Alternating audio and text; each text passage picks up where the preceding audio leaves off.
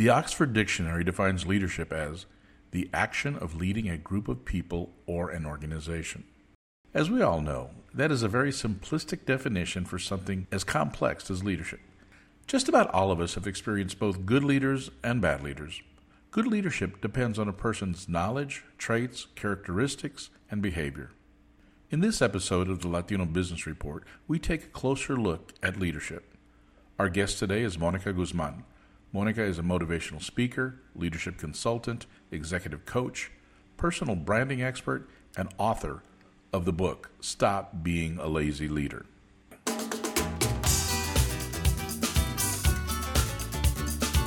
Welcome to the Latino Business Report. This podcast covers business, people, and issues of the day from a Latino perspective. The Latino Business Report is brought to you by TAMAC, the Texas Association of Mexican-American Chambers of Commerce.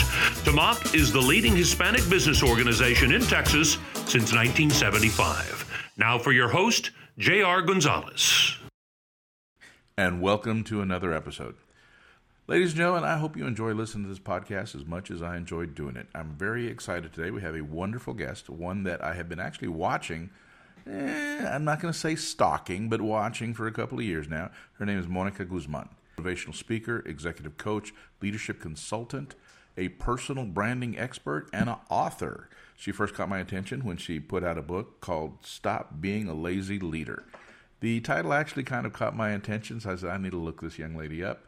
Started looking her up. We started talking back and forth via LinkedIn, which, thank you, LinkedIn, really making some good connections. And we're here to talk about about her book and how she's turned motivational speaking into a business. Monica Guzman. Monica, how are you doing today? I'm doing wonderful. Thank you so much for having me. Thank you for being on the podcast. Let's get a little bit of background before we get into it now. What type of, look, I have to admit, for one so young, you're very knowledgeable. I mean, you've impressed me in your little video clips that you put on LinkedIn. I've read your book. In fact, I actually bought the book twice. You know why? Thank you. Well, I was halfway through it, then I lost it. I left it on a plane, so I had to go back and buy it again so I could finish reading the book. But that's on me. You're welcome. But anyway, I bought your book twice. So, how did you get into this?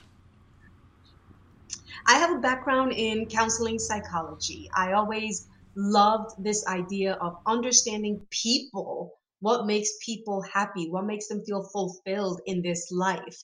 And throughout the years, I also found a passion for business. What makes a leader effective? You know, obviously, we spend so much time at work. And I want for that experience to be one that people enjoy. A lot of times we spend more time with our clients and our managers than we do at home or with our families. So I became almost addicted to the idea of helping people have a more pleasurable experience at work and helping these bosses, managers, supervisors, make people's lives easier so that they want to come to work. And that developed into a passion for coaching, helping leaders be more productive, and speaking and sharing this message of excellence around the country. Okay. So at what point did you determine you were going to launch a business? This was about 10 or 15 years ago. I've been doing this for quite a while. Honestly, I'm living my dream, and I just hope that I can help my coaching clients do the same. Wow. Definitely living the dream. Now, you said something that is very important, is that you wanted to see how people can enjoy work. I mean, work is a 4-letter word for a lot of people. There's several types of people in the world. Some people work to live. You know, I live to work. I've always told people money should be a byproduct of doing what you enjoy doing. And I love what I do. Well, I don't enjoy it. I love it. And because of that, it doesn't seem like work. But that's not the case for everybody, is it? It's not the case. And I got to tell you, that is so sad to me. There is nothing more depressing than the idea of someone investing thousands and thousands of hours day in and day out doing something that they don't love. Now, let's be honest. You're not going to love every second of every day at work or with whatever you're doing with your life. But if you can say, you know what, I love it on most days, then I think you're winning at life. Look, we have one shot at this life. Why not choose to do something that you enjoy on most days? If you're not doing that, then I just don't know what you're doing with your life. And that's exactly what you did, right? You had your passion, you had your experience, your knowledge, and you combined it with your love for business. I would never do anything else. I refuse to live a life where I'm not happy and fulfilled. Now, I know a lot of people haven't found that thing that gives them that spark, but you know what? You should never stop looking for it. Just because you don't enjoy your work or your career or your business today doesn't mean that you can't choose something different for yourself tomorrow. When you say you shouldn't stop looking, your age really doesn't matter, does it? Of course not. I have coaching clients of all ages and backgrounds. One of my, I'll say, most seasoned coaching clients is 86 years old. I like that And choice. this person, Seasoned, not mature, not seasoned. just seasoned. Okay. They're how old? And, 80 she has decided that it's time to reinvent herself. So, at no, it's 80 never too at late. 86? Absolutely. Absolutely. Wow. Okay. All right.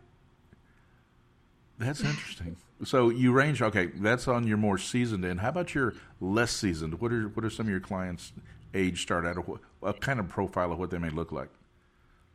Sure. Most of my coaching clients are in mid to upper management, ranging from, I would say, ages 30 to maybe 50.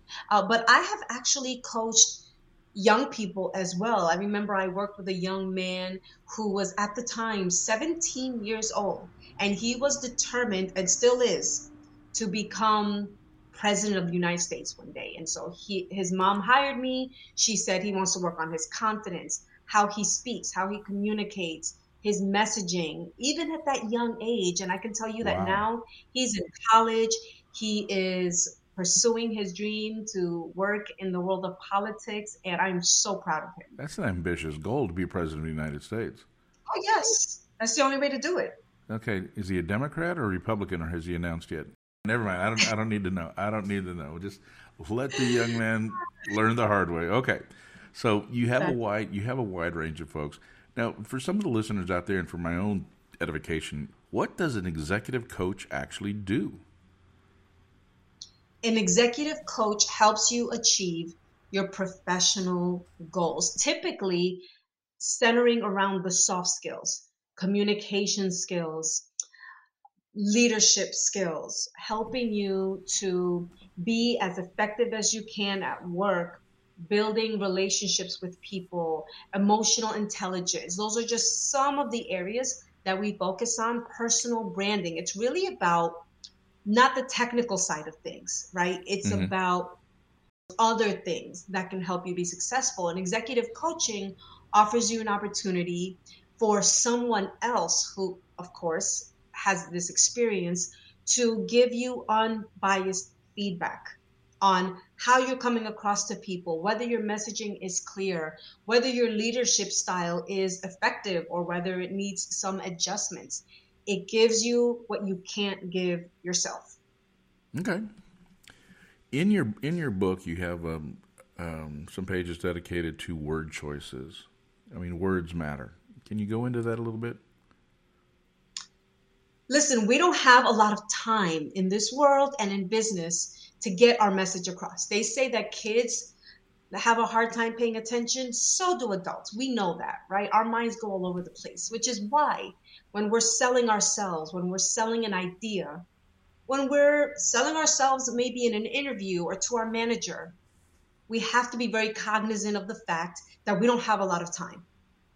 We have to be super focused in our language when we are speaking. And that means getting rid of a lot of fluff, a lot of garbage, things like minimizers, Okay. Give me an where example of fluff and garbage.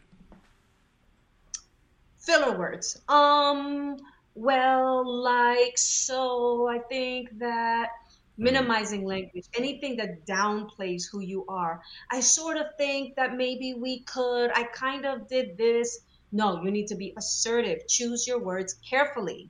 Okay. One that drives me crazy is people will talk though. You know what I'm talking about? You know what I'm talking about? Exactly. Or It's a waste. or do you see what I'm saying, dude? You're talking. I'm not visualizing your words, but okay. So those are fillers. You're saying those are not good. Garbage, garbage, garbage, garbage. People don't need to hear you getting yourself ready for your next thought out loud. And what leaders need to do, and anyone that has wants executive presence, you need to slow yourself down. You need to be more intentional with what you're saying and how you're saying it. We tend to be pretty impulsive, but effective leaders, they know how to communicate clearly, and that's a part of it.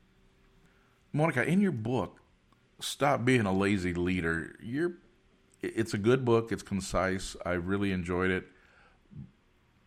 But you're kind of brutal in some areas. I mean, you're just very direct.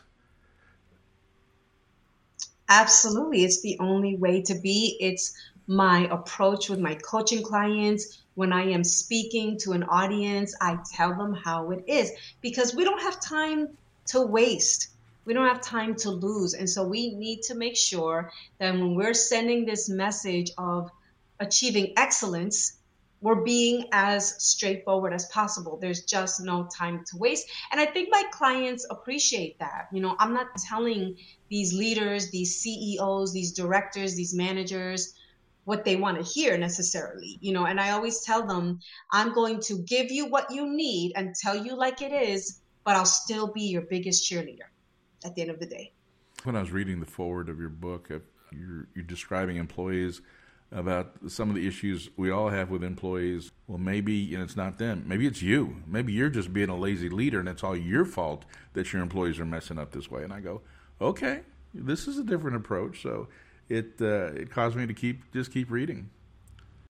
Leadership, I always said, it's like parenting in a way, if you think about it, because the it's a privilege to be a leader, just like it's a privilege, I believe, to be a parent. When you are in that kind of position, you need to understand that everything comes back to you. It all falls on you. So if there's something going on with your team where productivity is going down, morale is down, it's in most cases about you and your leadership style or the lack of effort that you might be putting in because they're looking to you. You are guiding them. You are the model for them in terms of whether they should be excited about the work that they're doing. Are you disciplined? No, but you expect them to be disciplined. Are you going above and beyond? No, but yet you expect the best from them. It doesn't make sense. They're looking to you every single day. So we have to let people know that it's time to take responsibility. It's so easy to blame other people.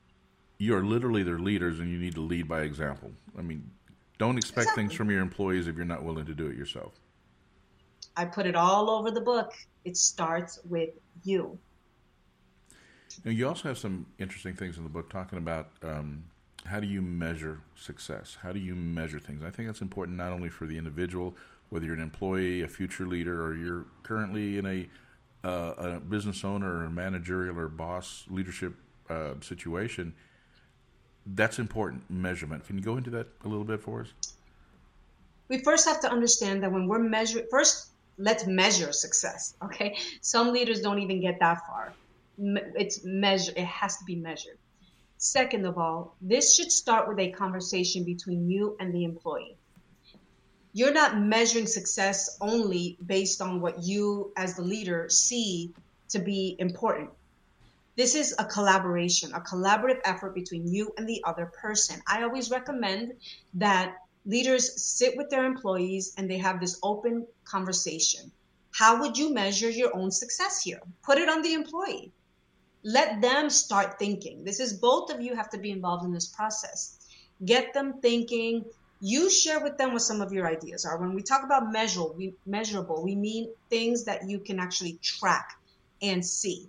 One example might be, I'm going to measure my success based on how many, based on profit, maybe a profit margin, or the number of positive evaluations from clients, whatever it is. It should be something that you can count, right? Okay. And lazy leaders, what they do is they use very vague language. You're doing a good job, or we like you.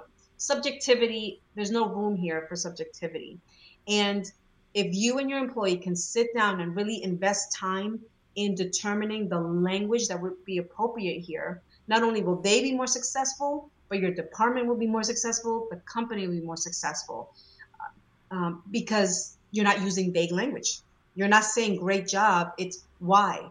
Using numbers, using specific language where you can say, oh, I achieved this. So you're basically saying that the success of whatever it is you're doing, whether it be a business, how many people you get to an event, or how profitable you are, a lot of that is on the shoulders of the leaders. And if they're not leading and communicating what the expectations clearly, then if there's a failure or a shortcoming, well, at the end of the day, you got to blame the leader, don't you? You have to blame the leader. Now, I would say it's mostly on the leader, but this should definitely be a collaborative effort. We should never ignore our biggest investor, the employee, right? And so a lot of conversations have to be taking place here. This is a back and forth situation. It's not the leader saying, this is how we're going to measure your success. Okay, the leader has their ideas, which is great. They come from a place of experience, hopefully. Mm-hmm. But what about the employee? They also have experience. They also have their own mind.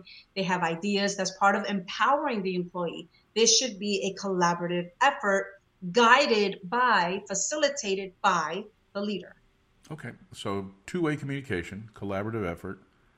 The leader sets the expectations, leads by example, gives some guidance, and the employee has a responsibility to actually speak up and be a voice as well in a collaborative effort to try to accomplish that goal, which kind of leads me into something else that you had in your book. We know you talked about the importance of being clear and speaking up, but how about apologizing? Are you referring to the leader apologizing or the employee? The employee. Apologizing when we make a big mistake that has impacted others or has impacted the business is a sign of strength. However, we have a tendency to over apologize. And this is something that professionals should work on, leaders should work on. You know, an apology can be a beautiful thing. Leaders need to apologize when they make a mistake. It shows vulnerability, it shows strength and great leadership. When it comes to professionals, I tell them, don't over apologize. Anytime I talk about effective communication, I say, even if you made a mistake, be clear, be concise, but most importantly, and this goes for leaders and the people they lead, most importantly, take care of the problem, change the behavior, fix the number, whatever it is that needs to be fixed, right? But do it in a way that's very genuine, do it only when it is needed, and follow up with action. And also, if an employee is unclear about the directions that they're getting, they shouldn't hesitate to ask questions. They shouldn't, but I have seen so many situations where there's a toxic workplace culture and the person is afraid to ask for clarity or to ask for feedback. And that's very real. I want to acknowledge that. Now, at a certain point, in some cases, you may have to either go to a different department, maybe even abandon ship with your employer. But as much as possible, I always encourage people to go and talk to your manager, open communication. In most cases, your leader will be, or at least should be, open to providing you with feedback. It's better than making an assumption and then you make a big mistake that could cost the company money, time, resources. Okay. In your book, Stop Being a Lazy Leader, you have, it's actually 102 pages. In those 102 pages, it's filled with a lot of great information. We don't have time to go over it all, but is there anything particular that you'd like to highlight out of that? I want people to understand, as I stated earlier, that it's a privilege to be a leader. Sometimes people fall into a manager position not realizing the huge responsibility that comes with it. Maybe they accepted the position because it's more money, a higher salary, prestige, power. But humility is so important. Just as we must realize that being a parent is so impactful, so is being a leader. And so we have to take it seriously. We have to invest in ourselves. We have to invest in our people. If we don't see it as an investment, we just go into work day in and day out, focusing only on the technical side of things, the business, then we're missing out. This is about the human experience. Humans will perform better when they feel supported, when they feel that you have their back, when you're honest with them, when you have knowledge to share with them. Every leader needs a leadership brand, meaning they have to know how they want their employees to see them. Honest, subject matter expert, leader, whatever those words are, you have to, as a leader, embody them every day. When I'm working with my coaching clients, I ask them every time we have a session, okay, you have your leadership brand, you have your words. How have you embodied them with your clients, with your employees since we last spoke? You can't just say, I want my people to see me as someone they can trust. But then you're not thinking about how you're making that happen. What have you done? They have to earn that trust. Right, you have to earn it. And I would imagine that if a person wants to have a certain brand or be known as a certain type of leader, they have to also demonstrate consistency. I love that word. Consistency is so important. You can't be on point today with your performance, but then next week you're off. I always say your personal brand is never off. Your leadership brand is never off. Sorry, folks, if you don't like it, then step back down to the position you were in before. Maybe this wasn't for you. Okay. So consistency is definitely important when it comes to the leadership role. Now, there's a lot of leaders that out there that are constantly giving of themselves. But for a person to actually give themselves, you write in your book, you need to be able to take care of yourself. Do you want to expand on that? Leadership is not for the weak. Oftentimes, leadership can feel very lonely. And because of that, if you are a good leader, you're probably tired. You're exhausted at the end of the day because it's something that requires a lot of mental strength, emotional strength, psychological strength. You should be exhausted at the end of the day, but in a good way, a way that makes you feel energized, inspired, motivated, etc. You must take care of yourself. No one else is going to do it for you. And so if you want to be the best leader you can be and represent your company well and really increase people's performance and get these amazing results out of people, you have to make sure that you are okay. There's no such thing as, I'll just work myself to exhaustion. No, you can work your ass off, but still take care of yourself. And this could mean 5 minutes of deep breathing between meetings. This could mean cooking yourself a nice dinner on the weekend or going to the gym. It doesn't require a lot of time. I had a client tell me, I don't have time. I have back-to-back meetings. But yet, okay, I see in your calendar, you have at least 2 10-minute breaks where you could simply breathe, pick up some weights, stretch, drink more water, right? So even if you have to be creative, you can take better care of yourself. You have to. If you don't, your employees will suffer, the business will suffer. And you're not going to be at your best, and you won't be. Your performance will not be at its best. Another difficulty that a lot of leaders have, Monica, and I fall into that category as well, is how do they keep themselves motivated? It's not easy. Effective leaders are very strong mentally. They have a winning mindset, which means that when their energy starts to drop, they know how to pick themselves up. Leaders are really resilient, and they know that when those moments start to come, they not only notice them because they also happen to be emotionally intelligent, but when they detect that those moments are coming up for them, they know how to get themselves back up.